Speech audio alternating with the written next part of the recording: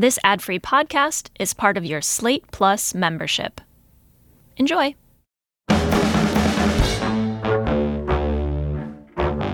Hello, and welcome to the Slate Political Gabfest.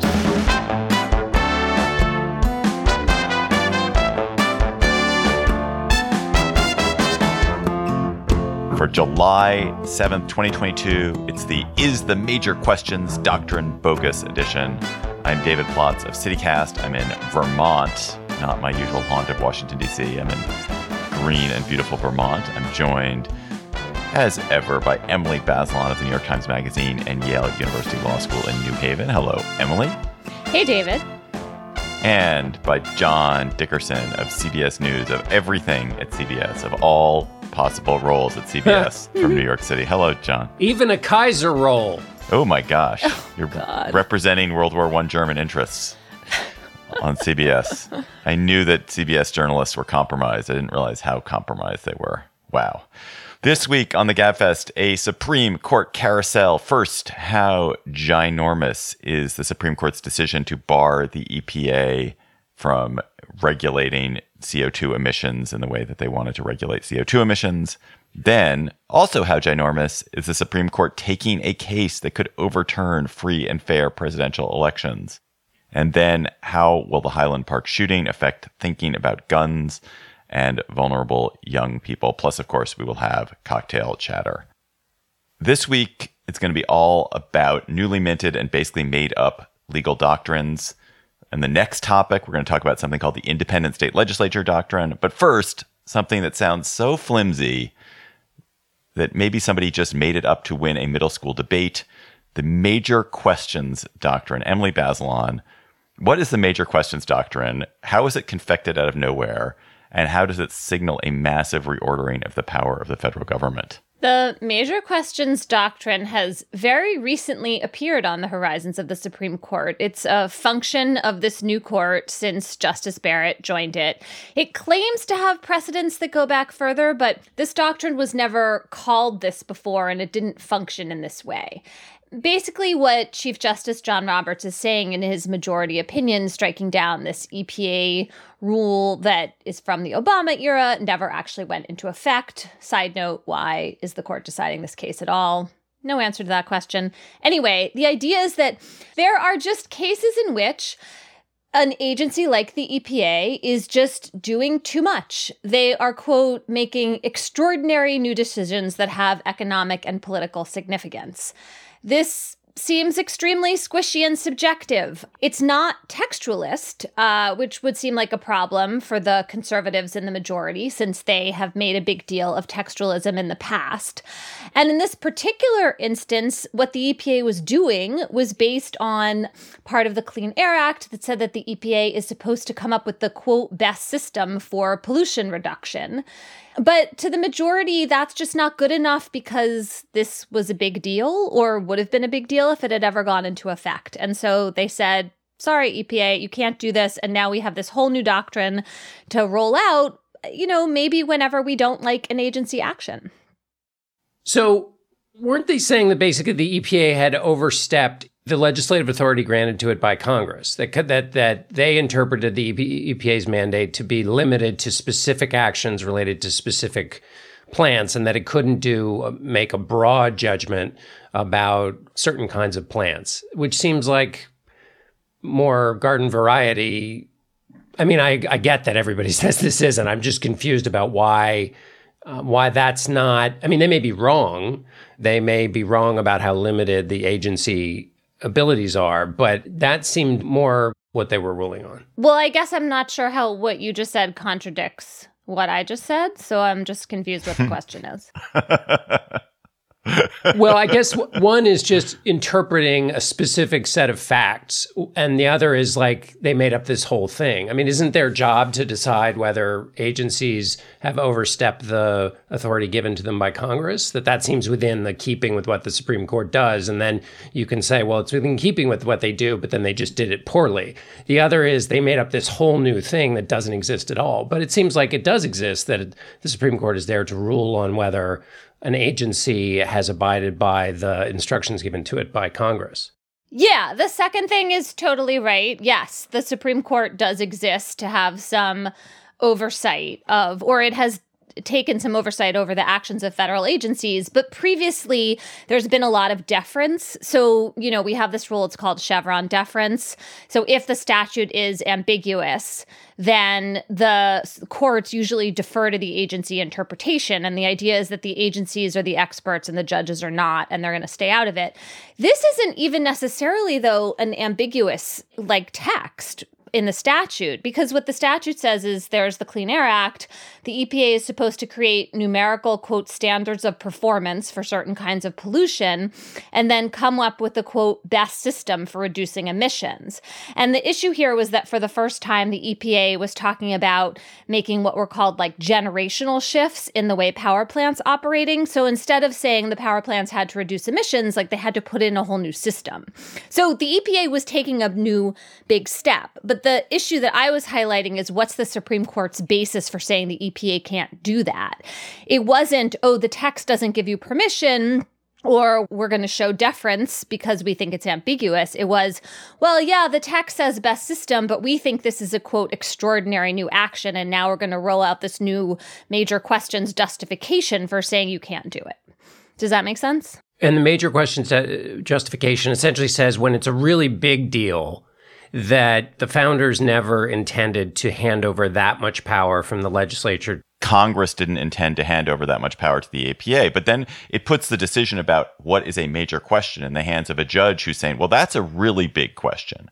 I think that's a really big question, guys. So I think that's a major question, and therefore you should have been deferred to Congress. Whereas it appears to me that the answer to this is if Congress thinks it's a really big deal, and Congress doesn't like what the EPA is doing, then Congress can presumably say, EPA, do not regulate power plants in this way. Or for Congress's authority to be ambiguous. It's not for a judge to say, I read it this way. It's for Congress to say, if we don't like what this agency is doing, we're going to stop the agency from doing it. And we have 50 different ways to do it, through appropriations, through new legislation, through, getting rid of old legislation. There's all kinds of mechanisms that Congress has. But I think what's weird about this is that the court imagines, the court is protecting these rights of Congress, which Congress can vindicate itself. Going back to where they find justification for this, Emily. So there's the question of what's major and what's minor, but then they argue basically that the framers never wanted to hand over that much power, that the legislature was never supposed to hand over that much power to the executive, and that's where they tried to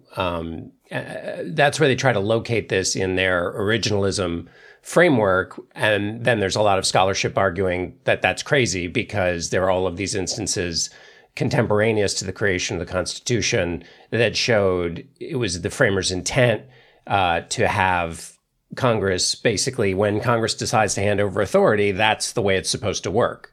So that's where their originalism falls apart. So there's both the question of whether this original reading of the Constitution and then this question of who determines what is and what isn't a major question. Yeah. So all of that you just said, John, is true. It's sort of in the background of this decision because what you just laid out is more formally called the non-delegation doctrine. And it's something that Justice Neil Gorsuch has been pushing really hard. But you're right, the originalist justification for that whole idea has really, really fallen apart thanks to some work by Julia Morgenstern and Nicholas Bagley at the University of Michigan Law School. They've really shredded that. And so what I see happening in this opinion is Roberts kind of moving on from that. The impetus is similar, but now we're going to talk about this other thing called the major questions doctrine, which is not originalist. The first precedent they cite is from the early 2000s. It has to do with the FDA's power to regulate tobacco. And the court at the time did not say there's something called the major questions doctrine. They weren't doing what the new majority kind of says they were doing in any clear way. And so what's at issue here, to take a step back, is the Clean Power Act, the Clean Air Act, these are major pieces of legislation from the 1970s, and they were written arguably to be far-seeing. Congress talked about regulating pollution into the future, and they charged agencies with coming up with the best system. Now we're having this problem of carbon emissions, which is different from the pollution issues that the EPA and Congress were confronting in the 70s. But the law is written in what Justice Kagan in her dissent calls this capacious manner that allows the EPA and presumably is charging the EPA with addressing this problem. And essentially, the court is saying, we think this is too big a deal and it's new. And so we don't think this is what Congress meant, and we're going to stop this. And that's where I think David's correct, that you're talking about the court really arrogating itself a lot of power here, when in fact, the legislature could totally say, oh, EPA, you're doing it wrong. We're going to, in these different ways, rein you in. And Congress has not said that. And the Congress has done that plenty of times before. I mean, where this comes in to me is that there was this, of course, huge struggle during FDR's administration, where he said basically all the things that the administrative state has to do, the president is too constrained and can't do. So the presidency is impossible. So you have to outfit the presidency for modern life. But he wasn't the first one to do that. When Teddy Roosevelt tried to do the same thing, Congress actually passed a law, the Tawney Amendment, which prohibited federal funds being spent on trying to do anything to improve presidential administration. So Congress did exactly what David's saying, but it did it in this hugely blanket way, which was not only can you not address issues X, Y, and Z, you can't even do the study to figure out whether issue X, Y, and Z needs to be addressed. And it's this conflict between modern society, which moves faster than Congress, and the executive branch's job, which is to basically carry out what Congress asks it to do. And if you take the power away from the executive branch, where the experts are, and try to put it back into the legislature, if you look at what's happened to Congress, they've handed over all the power from the committees basically to the leadership. So to the extent that there are experts in Congress who can handle these big questions, they've had a lot of their power reduced because committees don't have the role they used to have. Committees are where the experts sit in Congress. But now much of it is driven by the leadership of the party, which is making more political decisions.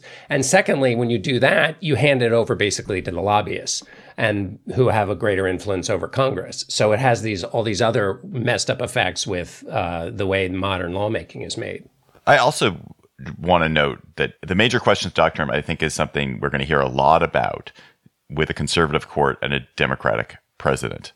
Yeah. I don't think we're going to hear a lot about it when we have a Republican president and a conservative court. I suspect we're going to hear a lot about the unitary executive and the need for the executive to act in an unfettered way, and the need for the executive not to be constrained, because this is a doctrine which can be rolled out at your convenience and rolled back in and put under the tarp when you don't want to. Is there a policy issue where the conservatives, so unitary executive, you're exactly right, but I'm trying to think of a policy issue where immigration. They would...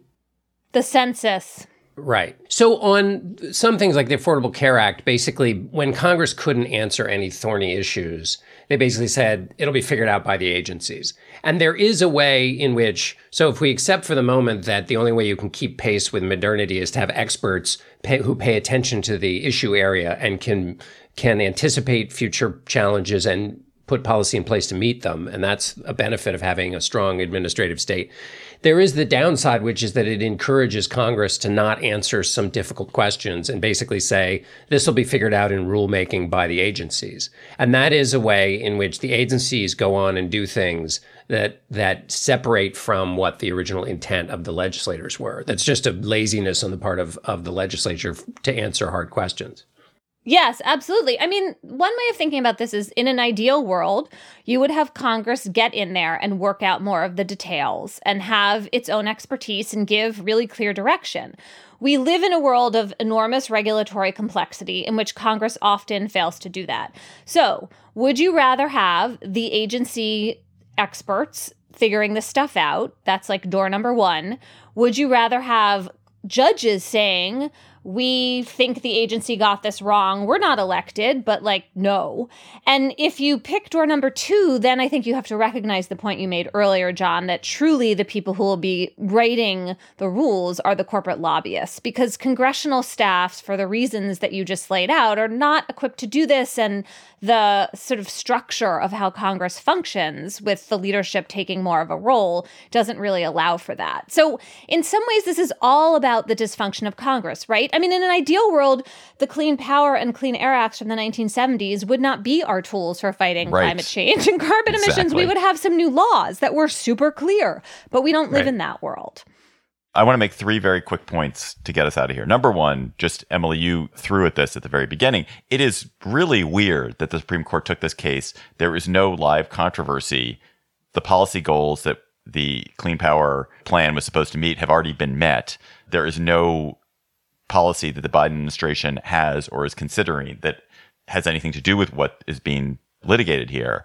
And it seems that it's entirely speculative. And the court essentially said, oh, it's speculative that this could affect anyone. And I thought that went to the very heart of what the Supreme Court was supposed to do. It's only supposed to resolve live controversies. That's number 1. Number 2, this, I think, is another step towards degrading the quality of people who work in the federal government. If you think you are going to go work somewhere and the policies you're going to work on are not going to be able to take effect, or you're not going to be able to work on big issues, you're going to be less likely to want to go work on a big energy policy issue for the federal government. And I suspect that they will get worse employees and thus make worse policy in the future because of things like this. This is part of the general concerted assault on the federal government and on the bureaucracy to make it work worse. And that's a bummer. And then finally, this was not one of those cases where John Roberts was standing outside the door telling, Neil and Sam and Clarence, stop it. Like, don't do it, guys. Don't do it. The teacher's coming back. It was him driving the getaway car. This is like Roberts is part of the team on this. This is not him being separate. So those were just 3 small points. Slate Plus members, you get bonus segments on the Gabfest and other Slate podcasts and member-exclusive episodes on shows like Slow Burn and Amicus, and no ads on any podcasts. And you will get a Slate Plus bonus segment this week. What chores do you need to master for a happy life where you are respected by your loved ones and by the people around you? What are the chores you need to master? What chores do you not need to bother to master? I was thinking about this as I'm with my children and thinking about what they need to know how to do. So go to slate.com/Gabfest Plus.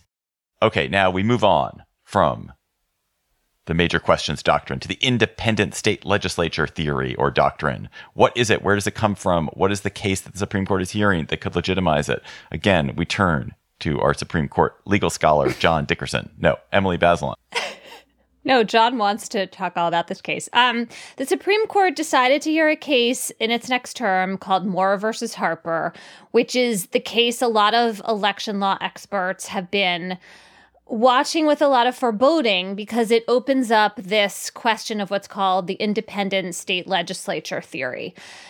This is the idea that when the Constitution says in its election clause, quote, the times, places, and manner of holding elections for senators and representatives shall be prescribed in each state by the legislature thereof, that it only meant the legislature divorced from the state courts, state agencies, and the governor's office. That is not how the Supreme Court has previously interpreted the elections clause. Previously, the idea was, okay, sure, the legislature makes the rules for federal elections, but all these other parts of the state government play a role in interpreting and enforcing those rules. And so what happened in this particular case was that there was a partisan gerrymander in North Carolina, and the North Carolina Supreme Court sent the map back. And then the legislature said, no, there basically should be no judicial review of this map. That would really change how we decide fairness questions and questions for administering elections. So one previous example of this was in the 2020 election. There was this question of mail-in ballots in Pennsylvania and when they had to come in, and the law wasn't totally clear. And the Pennsylvania Supreme Court basically gave voters a little more grace time to get their ballots in. Well, if there's no state court supervision of the legislature's rules, then you don't have any kind of wiggle room like that. And so that's the sort of immediate question in this case, which is already big and important. But there's a secondary question, which is another part of the Constitution has a similar statement about the legislature in terms of choosing electors for the Electoral College. And so if you imagine a world in which the Supreme Court says, for the first time, legislature only means the legislature, not the rest of the state government, then you imagine state legislatures being able to change how electors are chosen in a way that could take that power from the voters and give it to the legislature itself without any kind of independent state constitutional review or role for a governor, et cetera. And that is like really a huge, huge deal for American democracy. One of the things that I found interesting about this was that in the case of North Carolina, in this case at issue, the state legislature itself had delegated responsibilities to the courts. The state had said the court should review these things. And so this would be the Supreme Court coming in and saying, to truly protect state legislatures, we have to stop state legislatures from doing the thing that they did, which was to delegate it. It's kind of like the state legislature did it. It said, we're going to regulate the time, place, and manner of our elections by having the state Supreme Court have a role here. Yes. And the Supreme Court is then saying, well, by letting anybody else do any of the work, you have made it unconstitutional, which seems crazy. I know there's a small part of me that thinks that those facts are such poor facts for launching this independent state legislature doctrine onto the country that like maybe there aren't 5 votes for doing it, because it just seems like you would want to pick a state in which there hadn't been that delegation of authority. It would just be like easier to get there. Why do you guys think this Supreme Court seems really unconcerned with the outcome of its decisions on democracy itself? We're looking at this in a very rigorous constitutional way, and money is free speech, and corporations have the right to free speech in elections and thus can spend infinitely in an election, and consequences be damned. Or the extreme partisan gerrymandering it's just the legislature doing its part. Its effects on democracy are not for us to worry about. Like at some point, I think of the people on the Supreme Court as really being idealistic and wanting America to work well and wanting democracy to work well. And it's odd that they are so uninterested in outcomes that are clearly bad for democracy. I don't think there's anyone that thinks partisan gerrymandering is great for democracy, but they don't want to think about outcomes, this court. And this would be another example, like allowing state legislatures this vast sweeping power over elections seems like manifestly a stupid idea. And yet there they go. Maybe. The gerrymandering definitely does. This, you could imagine somebody believing that decisions, just as a basic premise, that decisions are always better made by legislatures. The reason gerrymandering runs afoul of that is that it locks in supremacy and retards the refreshing of the popular will that's supposed to happen through elections. But if you believe that the popular will is refreshed through elections where ideas are, debated in good faith and resolutions are sanctified by the smart voters, then you could imagine, leave as many decisions in the hands of those people as possible. If you did believe that, it seems hard to then support something that basically locks out voters based on your ability to draw geographical lines. I say this in the nicest possible way, John. Retards the refreshing of the popular will is a phrase that I feel like some 1950s political scientist came up with, and it's like made his career. It's like but I think you just coined that on the spot. It's a phrase that rings. I think I did. It rings of having the kind of certainty of a century worth of political thinking behind it. Congratulations. Well, if I had a more clearly thought out argument, I would have used more. It was beautiful. I thought it was a beautiful phrase. Anyway, sorry, Emily. I mean, I think there's a few ways of thinking about your question. One is the just cynical one, which is that the Supreme Court conservatives are interested in keeping their own party in power, and they'll find a way to do that. And you can go back to Bush versus Gore for that kind of realist example. Another way of thinking about this is that the idea of thinking about purpose and consequences, the sort of pragmatic take on law, is dimming at the Supreme Court. I mean, this is what Justice Breyer believed in and stood for and wrote about a ton.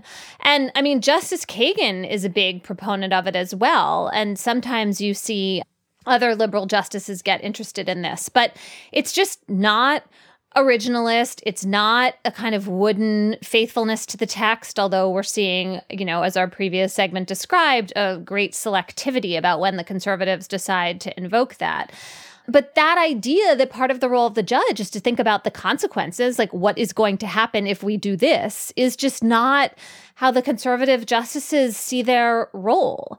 And they're also sometimes very bad empiricists. So, you were talking about campaign finance reform, David, which is a great example of what you're talking about. And when you go back to Justice Kennedy's opinion striking down the McCain-Feingold Act, which was like this big blow to campaign finance reform, he was like, oh, don't worry. This kind of corruption is just not really a problem. And we're not going to see money have this like huge influence in politics. And it's just wrong. Like he was just empirically incorrect. There's been lots of work since then to show how wrong he was. But somehow it doesn't matter. That doesn't change the court's thinking. They don't necessarily, at least not as a body, not all of them, they don't respond to evidence. They don't course correct because of evidence. And, to me, that's just very deeply frustrating to watch. The entire idea of trying to go back, as someone who has tried and found unending complexity in trying to figure out what the framers thought, not just what they said, but what they actually thought, because often, like all people, what they say to reach a certain goal is different from what they actually believe, and what they say to reach a goal that they can get consensus and agreement on is different than what they would believe and want for the country. And so to untangle all of that and try to come up with these rulings seems to me to be incredibly impossible. So you have a misreading of the empirical data in the moment, and also an incredibly difficult task, which obviously has the benefit, because it's so difficult, of allowing you to stitch any coat you want to get what you want. So I recognize the utility in originalism for that purpose. But it seems that there's also some ignoring of new scholarship about what the prevailing thinking was at the time. What I don't get is legislatures are created by state constitutions. So it seems like that's a foundational complexity here. And secondly, it does seem like the founding generation would have been and was skeptical of legislatures that could pick their own rules for how to put themselves and others in office, that this would have been a place where they would want some separation of power.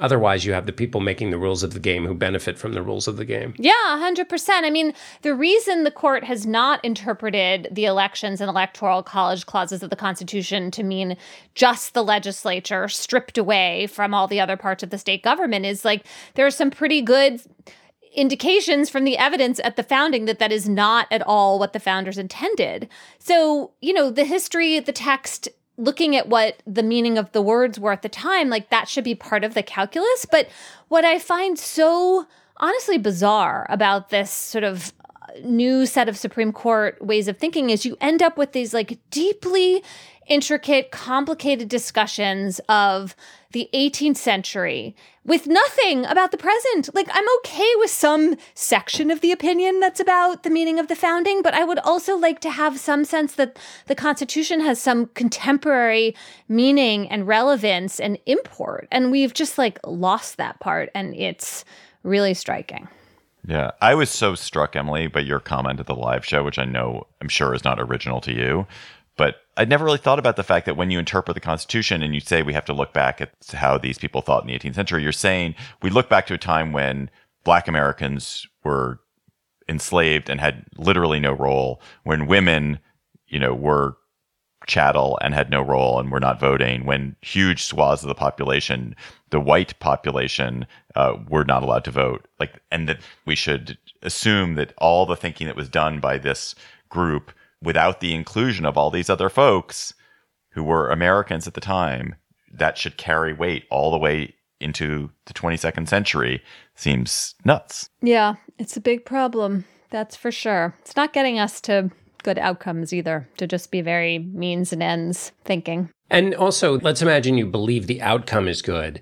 The explanation for it and the durability of those outcomes, when the reasoning behind them seems like, let's imagine a can opener, you don't have people going, oh, I see that reasoning. That makes sense for the way we should run this railroad. So that even if you believed in where the train is headed, you have no idea why it's going in that direction. Totally. And they're also at odds with, a whole other strain of conservative judicial thinking, which is that it's the role of the courts to be more modest, that, you are very careful about the democracy and protecting it, and you understand that you're unelected, and you don't impose this kind of maximalist judicial supremacy on the country. Like, we've really, really left that behind, and there's something very radical about that. It's not conservative at all in the sense of preserving the status quo and moving slowly and not breaking things, all that way of thinking. It's gone. The Highland Park shooting is the latest horror in a year that has seen an obscene number of mass shootings and sort of mass shootings in quite symbolic and profound ways. In Buffalo, there was a racist massacre at a supermarket. In Uvalde, there was the slaughter of school children abetted by police incompetence. In Highland Park, an attack on the kind of most American of institutions, the Independence Day Parade. The Highland Park attack came just a few days after Congress passed the first meaningful, I put meaningful in quotes, gun legislation in years, and after the Supreme Court yet again struck down a blue state gun law.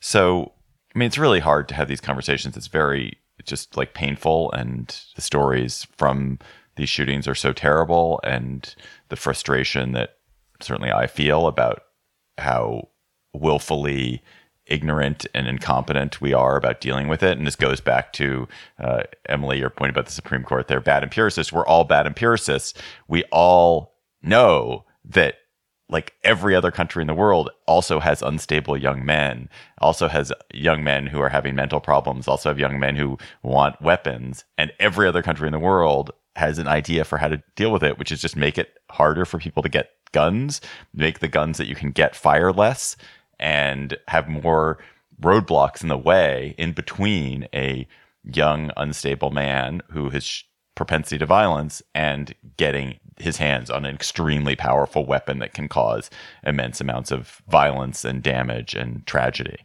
So just to repeat this, the Highland Park suspect is another example of a type we're seeing over and over again, the mentally unstable young man who he's indicated more than once that he's a threat to his families and others, who's then legally buying weapons with the support of a close relative. And will the new law, John, do anything to make this less likely? I don't believe it will. The portion of the law that I think is the most relevant, and check me if I'm wrong here, but the other part of the new bill that would matter is that it delays the purchase period or background check period for anybody under 21 for a purchase. And you could imagine, and you have to do some pretty heavy imaginary work here, that a 10-day waiting period might have surfaced these two past run-ins with the law. But the run-ins with the law ended up showing the weakness of the red flag laws, and the experts who say the reason it's so hard to ferret out some of these killers is that though there is, stuff online and things they say, and certainly there was a shooting that appears to have been thwarted in Richmond by someone who overheard someone threatening to go on a mass shooting spree. They reported it, and they found out the guy had weaponry and 234 rounds of ammunition or something, and so the plot seems to have been foiled. So there are ways in which these killers can be identified. Half of them have made threats before, but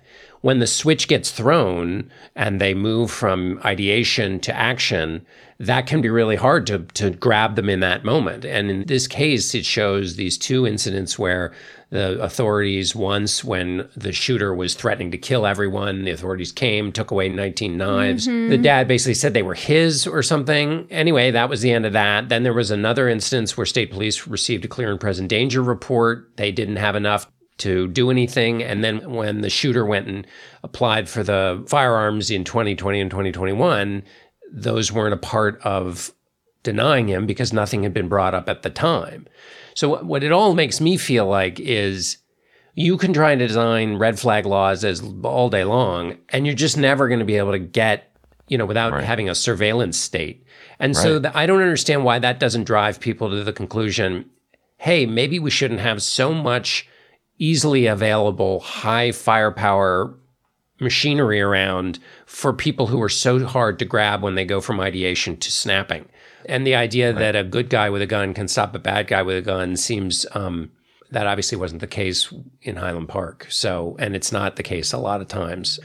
So you're right. I find this desperately depressing. And I don't know whether the longer waiting period would have mattered in his case because he had his father vouch for him. So in that case, when somebody appears to otherwise to have met the thresholds for federal background checks, how do you stop them? Yeah. I mean, I think the distinction you're making is such an important one. Like, we can try to set up background checks, but they're just going to fail sometimes. Like, right? These red flag laws are not nothing. Like, I'm all for it. I'm glad that there's some, greater background checks for people under the age of 21 in this law. And I also think it's important that the provisions for if you have a history of domestic violence have been toughened in terms of not being able to get weapons. And there's some provisions about trying to do more to stop straw purchases, which are also a big problem. Okay, all fine. But those are all kind of these like second order measures we could be taking, as opposed to just saying that most people in almost all circumstances should not have machine guns. These things where you can just kill multiple people. Like, that's the first order thing that you do, except not in America. You mean for the purposes of reducing mass shootings? Because if the majority of gun deaths are from suicide, then that's a whole other kettle of fish. But for the kind of massacre we're talking about, there is empirical evidence that red flag laws have had some, as you say, benefit, but there just doesn't seem like you can. I would take it further. I'm sure Emily would take it further too, which is that it is absolutely the case that you should regulate the amount of, the size of magazines and make it very hard for these extremely powerful weapons to people to buy them. I mean, essentially no one should be allowed to buy this. I mean, your point about the good guys with guns. The good guys with guns are outgunned because cops are not carrying AR-15s around, and they would be hideously unsafe if they were carrying AR-15s around. There's also the part which is the Supreme Court is now making it harder and harder for states just to regulate the run-of-the-mill guns. And run-of-the-mill guns, the more run-of-the-mill guns there are in a society, in a state, in a town, in a country, the more suicide there is, the more those guns get in the hands of the wrong people, the more kids get their hands on them and their accidental deaths. So it's not simply like, let's regulate. There's so many obvious things, as we've all pointed out. And the obvious things we have just chosen as a society, as we've said 100 times, we've chosen this perverse, grotesque idea of liberty. People have the perception of they are more free, they have more liberty when they can carry the gun to protect themselves. And when in fact, what about my liberty, my freedom from fear, my freedom from the fear of death, my freedom for my child to move around safely in the world? And we have this absolutely perverse sense of what liberty is, and the Supreme Court has confounded it with its rulings, and it just makes me sick. That point about guns just sloshing around in the non-AR-15 style rifles is a great point. Lots and lots of gun deaths happen as a result of interpersonal, just somebody losing it. And like this nut in Georgia who was pissed at another driver who tried to pass them and just opened fire on the other car. There's a lot more of that going on, even though these massacres are so horrific. And that the more guns that are around, the more of those kinds of snapping in an interpersonal relationship is gonna be possible. Can I say one other thing about this new bill? Mm-hmm. All the money for school safety. When I interviewed Dr. Gillian Peterson and James Densley, who are the researchers who started the Violence Project, they said school security, that's fine. But what ends up happening in most of these school shootings is they've gone back and studied all of the massacres since the 60s. The perpetrators usually go to the school. So they get in because they're allowed in, they're students. And so, all the hardening of doors is of limited utility when somebody can walk in because they go to school there and are allowed to come in the doors. And the second thing is having armed guards at schools, which is also one of the responses here, distinct obviously from what happened in Highland Park. But they said most of these shooters are anxious to commit suicide, that these should be considered really suicide attempts. Mm-hmm. They're just that what happens is if you have an armed guard, if your intention is suicide, that's not a real impediment. And finally, a lot of these laws, and I think this is squishier, so I don't want to attribute this to them, but for a lot of one of the things they do argue is that the problem with young white men in America, which manifests itself in a lot of different ways, some of it is in suicides in general and opioid addiction, and then these 18, average age 18-year-old white male shooters. comes from this alienation. And in fact, like the shooter in Highland Park, getting past all of the roadblocks and the locked doors and the security officer actually gives them purpose in their life.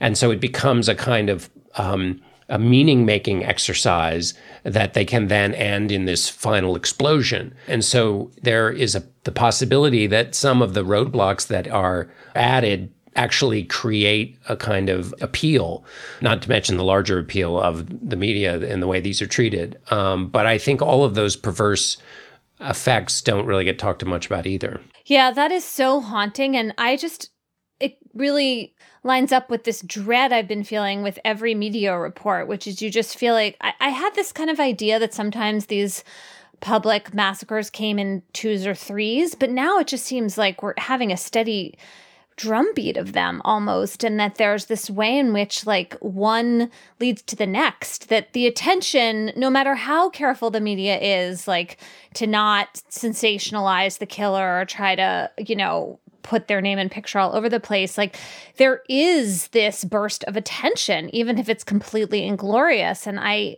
really, really worry about the pattern we're creating, and everything you're saying really fits with that just sense of dread that I feel. And one other piece of data they have from their study is that even if you don't mention the name of the shooter, which I have no idea who it was who did the shooting in Buffalo, thankfully, but what happened afterwards was all of that discussion about replacement theory. Yeah. And so that creates the environment you're talking about, so that somebody who is unstable, they see, suddenly everybody's talking about the ideas behind this shooting, and that even when the media is trying not to mention the name, nevertheless creates kind of an attraction by covering the story, even in its side elements. Yeah, I was wondering about that. Highland Park is heavily Jewish, and there were some reports that this shooter had tried to enter a synagogue at some point before this massacre took place. And, we don't have, I don't think, any proof that this was driven by anti-Semitism. And then it becomes like, well, is it important to mention this as a possibility? Or is that actually counterproductive, because then you're sort of adding this toxic hate strain to the discussion of this? I don't know. It's just so bad, all of it. Let's go to cocktail chatter, which hopefully will be more jolly and heartening. Emily, when you are contemplating the yawning chasm of human existence, what will you be chattering about with your loved ones? I am really interested in a Title IX case that is taking place in Oregon. The plaintiff's name is Nicole Gilliland, and she was a student at a community college in southwestern Oregon. She was a nursing student. And her allegation is that it came out at school that she had a history of being an actress in adult films years earlier, and that basically they tried to drum her out of the school and make it really hard for her to be a student because they found out about this history that she had as an adult actress, and that someone said to her, you have to be a classy woman to be a nurse, and the administration started holding that against her.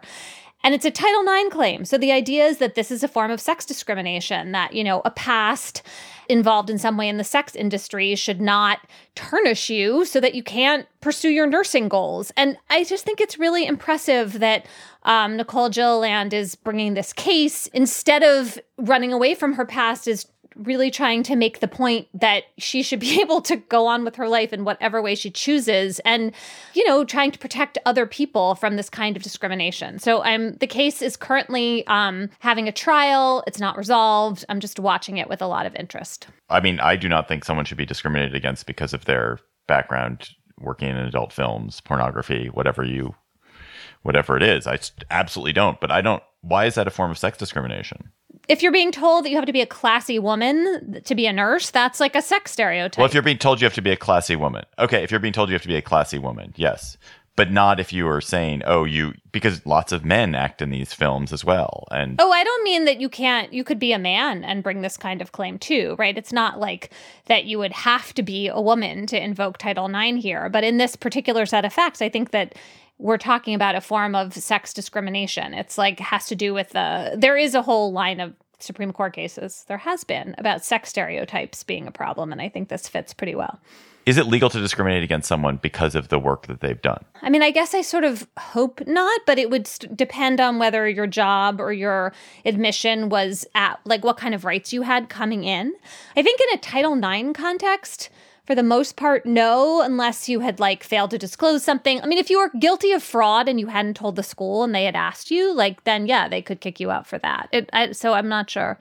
Well, couldn't you, if you were being hired to be an accountant and you'd been convicted of fraud, couldn't they argue that your past behavior is inconsistent with the job you're asking? Yes. I think being a criminal is a form of discrimination that we accept. Right. But there's starting to be more constraints on that, right? I mean, schools often do ask you in the admissions process to sign that you, like, to divulge whether you have any criminal record and explain it, and they ask you to be honest about it. What they're allowed to do with that information, I mean, I think in some cases, like John, the one you just gave is maybe the easiest. It would be relevant. I mean, you could also argue that if you had a history of crimes of violence, like, the school could worry that you were going to endanger the school community. But you want to have limits on this. People should be able to move on with their lives. Of course. I'm just imagining a public school system discovering that one of their teachers had been an adult film performer for years and years, and what the response would be, and whether there would be any right for the school to say, you know what, this is disruptive, or this sets a bad role model. This is a bad role model. Is that a form of discrimination? Is that a form of discrimination that is permitted or not? I mean, I really hope it's not. And I hope this case leads to some good law on that, because you want people to be able to move on, and you don't want to have, a kind of wooden notion of morality and really just shaming and stigma driving employment decisions like this. For sure. I absolutely agree. I'm just wondering actually if it is legal, if that form of discrimination is legal, because it's not a protected class. Well, and I think the move this case is trying to make, it's trying to show that it's a form of discrimination that has to do with sex. If there was some claim that acting in those films affected your ability to do the nursing job itself. Like, but I mean, somehow. To say it is ridiculous. Sure. Like, how? Sure. I know. But I'm saying that would be, the test would be, like, I can't even think of a previous job you could have had that would disqualify you as a nurse. I mean, I suppose if you were, like, a murderer. But then again, that's not a job. That's a crime. So that's what's interesting in your question, David. Not forget the facts of this case, whether there's a specific job you could have held. Well, I mean, there are licensing requirements. So to pass the bar, you have to meet some sort of moral standard that the legal wizards, that the legal guild has set. Yes, that's totally true. And this has been an issue for people with criminal histories. Are they admitted anyway? Is that completely discretionary in terms of the state bar? Do they have some rights too? And that stuff gets litigated. John, what's your chatter? Two chatters. One, quickly, the saga of Boris Johnson, who has had a rough and bumpy period as prime minister. A month ago, 40% of his conservatives voted against him in a test of support. He stayed in office, but lost support within his party for a variety of things, including the fact that it was turned out that he had drinks parties at his residence during COVID lockdown, which was against the policies of his administration, and then he wasn't forthright about it. More recently, he was caught for not being forthright about a senior advisor he had appointed and whether he had been told about that advisor's sexual assault on men or allegations of it. He said he hadn't been told. His cabinet ministers went out and repeated that, defended Johnson, saying he hadn't been told. And then, whoops, the beginning of this week, he said, well, it turns out I had been told. I just forgot. Nobody believed that explanation, including many, many, many of his cabinet ministers. So there was an experience on Tuesday and Wednesday in which Sky News in Britain was just keeping a running counter of the members of the prime minister's party who were resigning or speaking out against him. And it feels like we didn't have a January 6th committee hearing this week, but it felt like there was a remote January 6th hearing over in England, because it was an instance in which people aligned with a specific party and a specific person who was breaking with the standards of the job, abandoned him based on the principle which we teach our children and used to be basically understood throughout the land, that when you lie down with a dog, you get fleas. That when you associate yourself with somebody who breaks standards, norms, and proper behavior and the law, that you don't want to be associated with them. And that when you're a part of a collective institution, that institution is smeared and sullied by rallying around behavior that is antithetical to the institution. That all used to be normal. It's not normal anymore. One of the Chancellor of the Exchequer, when he resigned, wrote that I believe these standards are worth fighting for, and that's why I'm resigning. That it wasn't just about what Boris Johnson had done wrong, but that there were standards of public behavior that were being destroyed by those who would seek to rally around him, and that's why nobody did. Anyway, it's a lesson for those who continue to rally around former President Trump, who broke repeatedly and continues to break the standards that are necessary to have a functioning government. My other chatter is quickly about something called Am I Normal? Go to hownormalami.eu. That was the sex ed movie I watched as a kid. It was. It was, yeah. It was. And were you normal? I think it was like in schools. Yeah. Or maybe it it's the name of a book. familiar. Oh, we Anyway, definitely, anyone of our age who went to school saw Am I Normal? There was a boys one, which was Am I Normal? And there's a girls one, which I can't remember the name of. Anyway, hownormalami.eu is a website that judges your face using artificial intelligence. And it's freaky what it is able to tell about you based on your face. And the whole point is to educate people about what is already known about artificial intelligence and surveillance. And it correctly guessed my age exactly on my birthday, which is just among the things that it does. Anyway, it will also rate you on an attractiveness scale, which is not for the faint of heart. Anyway, it's a very cool way to educate you quickly about the power of artificial intelligence, which is an interesting topic on its own, but also is obviously quite an important part of our modern life.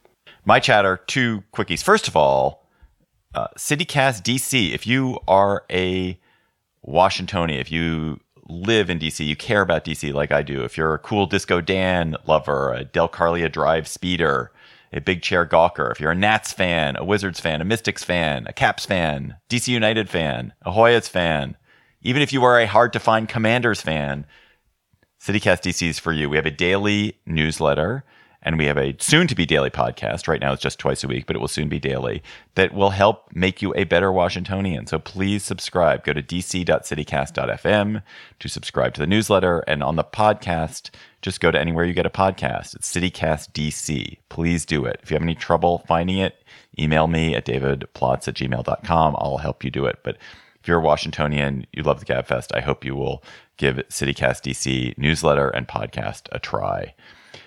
My other chatter, an amazing Twitter thread I saw from John Jakimowicz. If I mispronounce your name, John, I apologize. John Jakimowicz, who is a Harvard University professor, and he is one of 4 people that took part in a study or created a study titled How Effective is More Money Randomizing Unconditional Cash Transfer Amounts in the U.S.? And this is a fascinating study where he and his fellow researchers gave thousands of people either nothing, thousands of poor people, I should say, either nothing or $500 or $2,000, and then watched to see what would happen and to see how their lives were changed. And what was incredible about this study is that the people who got $500 or $2,000, nothing in their lives changed. Absolutely nothing changed. And in fact, by some sort of subjective measures of personal well-being, sense of satisfaction, sense of kind of being in the world, getting the money made people more unhappy. There's lots of evidence that unconditional cash transfers work under certain circumstances. The conclusion isn't that you shouldn't give people money to make their lives better. You probably should. It's just that you have to give people the right amount of money and maybe not just give it to them once. Maybe it has to be regular. Maybe people have to have the expectation that it's coming. But if you just give people some money who have a lot of bills and a lot of financial distress, that you kind of make them think about their financial distress and you make them even more anxious about money in ways that they weren't before. So it's just a fascinating study and Twitter thread. We also, dear listeners, are collecting your chatters. Please tweet them to us at @SlateGabfest. Email them to us at gabfest@slate.com. Something that you are talking about when you're having cocktails with your beloveds. And we have a great one this week from a very special listener, Jocelyn Frank, our former producer, is our listener chatterer this week. Hey Gabfest, this is Jocelyn Frank from Minneapolis, Minnesota. This week I'm chattering about a story from Maria Popova's Marginalian, previously known as the Brain Pickings newsletter. She writes about a new collaborative project between NASA's PACE initiative and a project called Draw Together.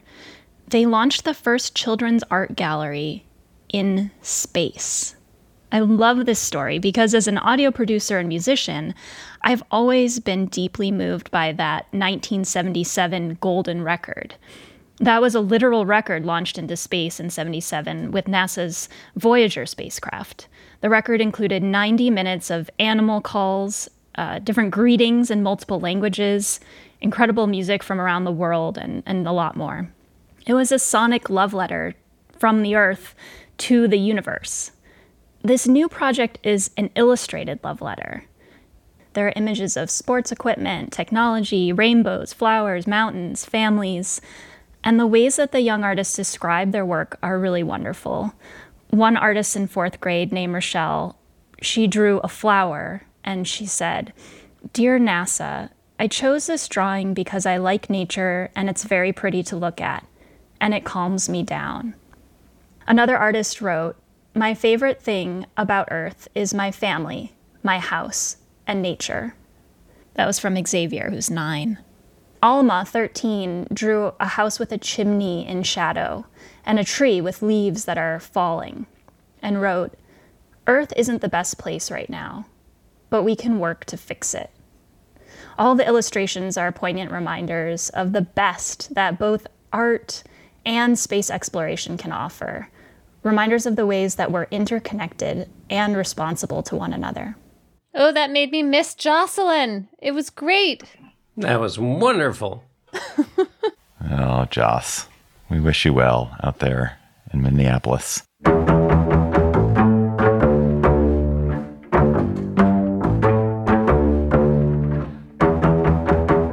That is our show for today. The Gabfest is produced today by Kevin Bendis. Our researcher is Bridget Dunlap. Our theme music is by They Might Be Giants.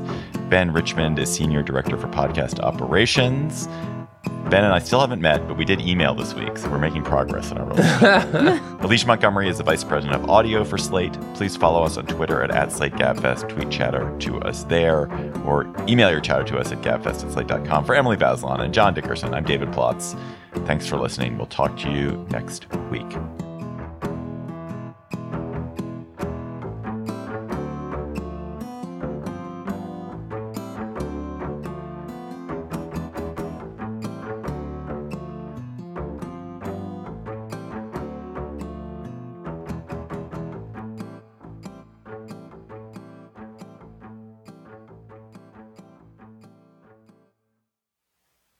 Hello, Slate Plus. How are you? I was thinking and proposed that we talk about this because I'm spending a week up here in Vermont with my children and just thinking about chores and obligations to take care of a house, and was asking myself, what chores should you have to master to have a better life and earn the respect of your loved ones? And what chores do you not have to master? What chores are pointless to master or not that valuable? So I have some thoughts. I have so many thoughts. Can we define our terms here real quick? So knowing how to fix a flat tire is not a chore. That's a skill. So that's not included. Order of business. You can include that, but really? It's not a chore. See, I want to include that one because I think that fits in a very important category, which is that it's very infrequent. So it's not a chore. A chore is something you do infrequently. Yes. But it's so awful if you don't know how to do it, and so embarrassing. The downside risk of not knowing how to do it is so high that even though it doesn't technically count as a chore, it is a life skill that one should master because it is so valuable to know it. And then I would say that the chore then that you are engaging in is actually not so much the fixing of the tire, but it is the maintenance of a mindset that says, I am, going to be in a situation of possible difficulty when a tire blows, and so I've got to learn how to do this and be prepared for it, because knowing how to do it on one car is not the same as knowing how to do it later in life when you may own a different car. Okay, so but that's why it's impossible. You have to be able to watch a YouTube video about it, because if you're like me and you're extremely bad at any kind of learning that is like experiential, you don't remember anything. And so you will only succeed in this if there is a video to watch, because you will remember nothing. Does that mean that you don't know how to make dishes you've made before? You can do experiential learning. I have a lot. I mean, this is not that interesting. I have a lot of trouble with anything infrequent that requires like motor skills. I'm serious. But like if you have a YouTube video, can you change a tire? I don't know. I've never had to be in a situation, honestly, where I've had to. I did have to, once my car battery ran out at the airport, and with the YouTube video, also confessed my husband on the phone, I did succeed in changing the battery, or reach whatever. You mean jumping? It's not changing the battery. Jumping. Oh, Jumping. Jumping is so frequent that actually it is a chore. I feel like jumping is... it depends. Okay, this notion of frequency, like when we switched from recording to... this morning, we were going to record on Riverside, which we've been only doing for 6 weeks, and we had switched back to Zoom. I had to think about what to do, even though I have recorded on Zoom for the show 8 million times. Like, the fact that it was 6 weeks ago was hard for me. So I'm just saying, be a little forgiving in your thinking about this. No, it's not forgiving. That's the reason you have to do it when you're not in the moment, and that's what makes it a chore. In other words, you have to refresh your learning.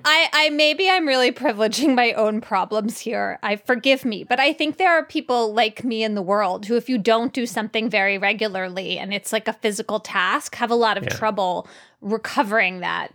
Okay. Okay, that's fair. All right. So Emily, why don't you just name a chore that you think people should have to do or not have to do? Mopping the floor. I think everybody needs to know how to mop the floor and clean the bathroom, because those are not hard to do things, right? I mean, I don't think you really have to follow a complicated set of instructions. But if you don't know how to do those things, it just means that people have been cleaning up for you for your whole life, and that's gross. And so you should know how to do those things.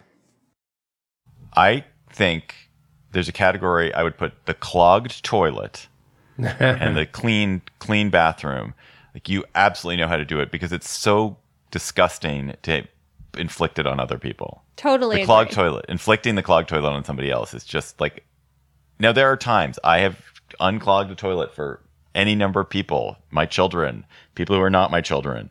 I'm sure people have unclogged toilets that I've left clogged, but man, just dealing with that it is terrible to leave that for somebody else. Let me tell you about the fun of New York apartment living. It is possible and perhaps this is true in other cities, but it is possible that a toilet can get clogged in the city of New York in such a condition that it seeks refuge through other places, like, say, a bathtub. Yeah. And so you can have plumbing that... oh, my God. Yeah, there you go. Bathtub full of fun. I'm going to talk about a chore that I think you don't need to master. I think you don't need to master cooking. There's always people who are happy to cook, generally.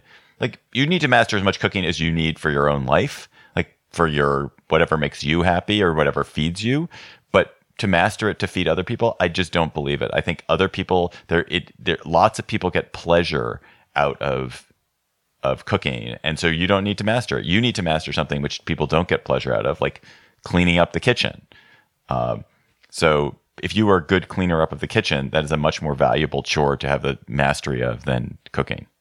And I say this as someone who loves to cook. But do you think, David, that you should be able to scramble an egg and I think boil you should be water, able to make pasta? To do what you need for yourself. Yeah, basics. Yes. Okay. Yes, and to meet the basic needs of anyone you're responsible for. So if you're a parent, and you have to feed your child, you need to be able to feed your child such that they don't starve. But I don't think if you're someone who doesn't particularly care about cooking, that you need to bother to learn how to make some fancy pasta sauce or how to, fricassee a chicken. I don't think so. You can do what's valuable for you. It's a pleasure vehicle for so many people that let those other people have that pleasure vehicle. I think, for example, you don't need to learn how to wash dishes. I think washing dishes is not a useful chore to have because lots of people like washing dishes. Like you can always find someone who enjoys washing the dishes. Whereas nobody likes putting the fucking dishes away. That's bad. Oh no, your children should learn how to wash dishes. You're just talking about the things you like to do. I don't mind putting dishes away. You're trying to make a universal rule out of stuff you like to do. I would not be happy if my children did not know how to wash the dishes. And you would rather put dishes away than wash dishes? I totally would rather put dishes away than wash dishes, 100%. You and I would be a great pair. Let's team up in the kitchen. I'll put the dishes away. But there's also the benefits that come from chores that are about connecting with the behavior you participate in. So if you only think that food is something that is just brought to you, you reduce your number of chances to experience the empathy of what it takes for somebody to put together not just a single meal, but if you live in a household, what it's like to have to plan ahead and do the shopping and all of that. And so you rob yourself of empathy, which is very hard to experience in the abstract. And that's true also. Point. That's true also with dishwashing. So I think you basically need to know, you may not have to do them. Load sharing is fine. One person takes care of the finances and the checking and the keeping up with the budget, and one person handles the dishes. That's fine if you want to arrange things in a load sharing operation, but each needs to have experienced what the other does so that they don't either overburden the other person or the family or the community or have the wrong mindset about what that chore actually entails. And take for granted all the hidden labor, which is why I especially appreciate your point about households and shopping and preparation. And one's children should understand all of those things because it might change their level of entitlement. Theoretically. All right, Slate Plus. Catch you later. Bye-bye.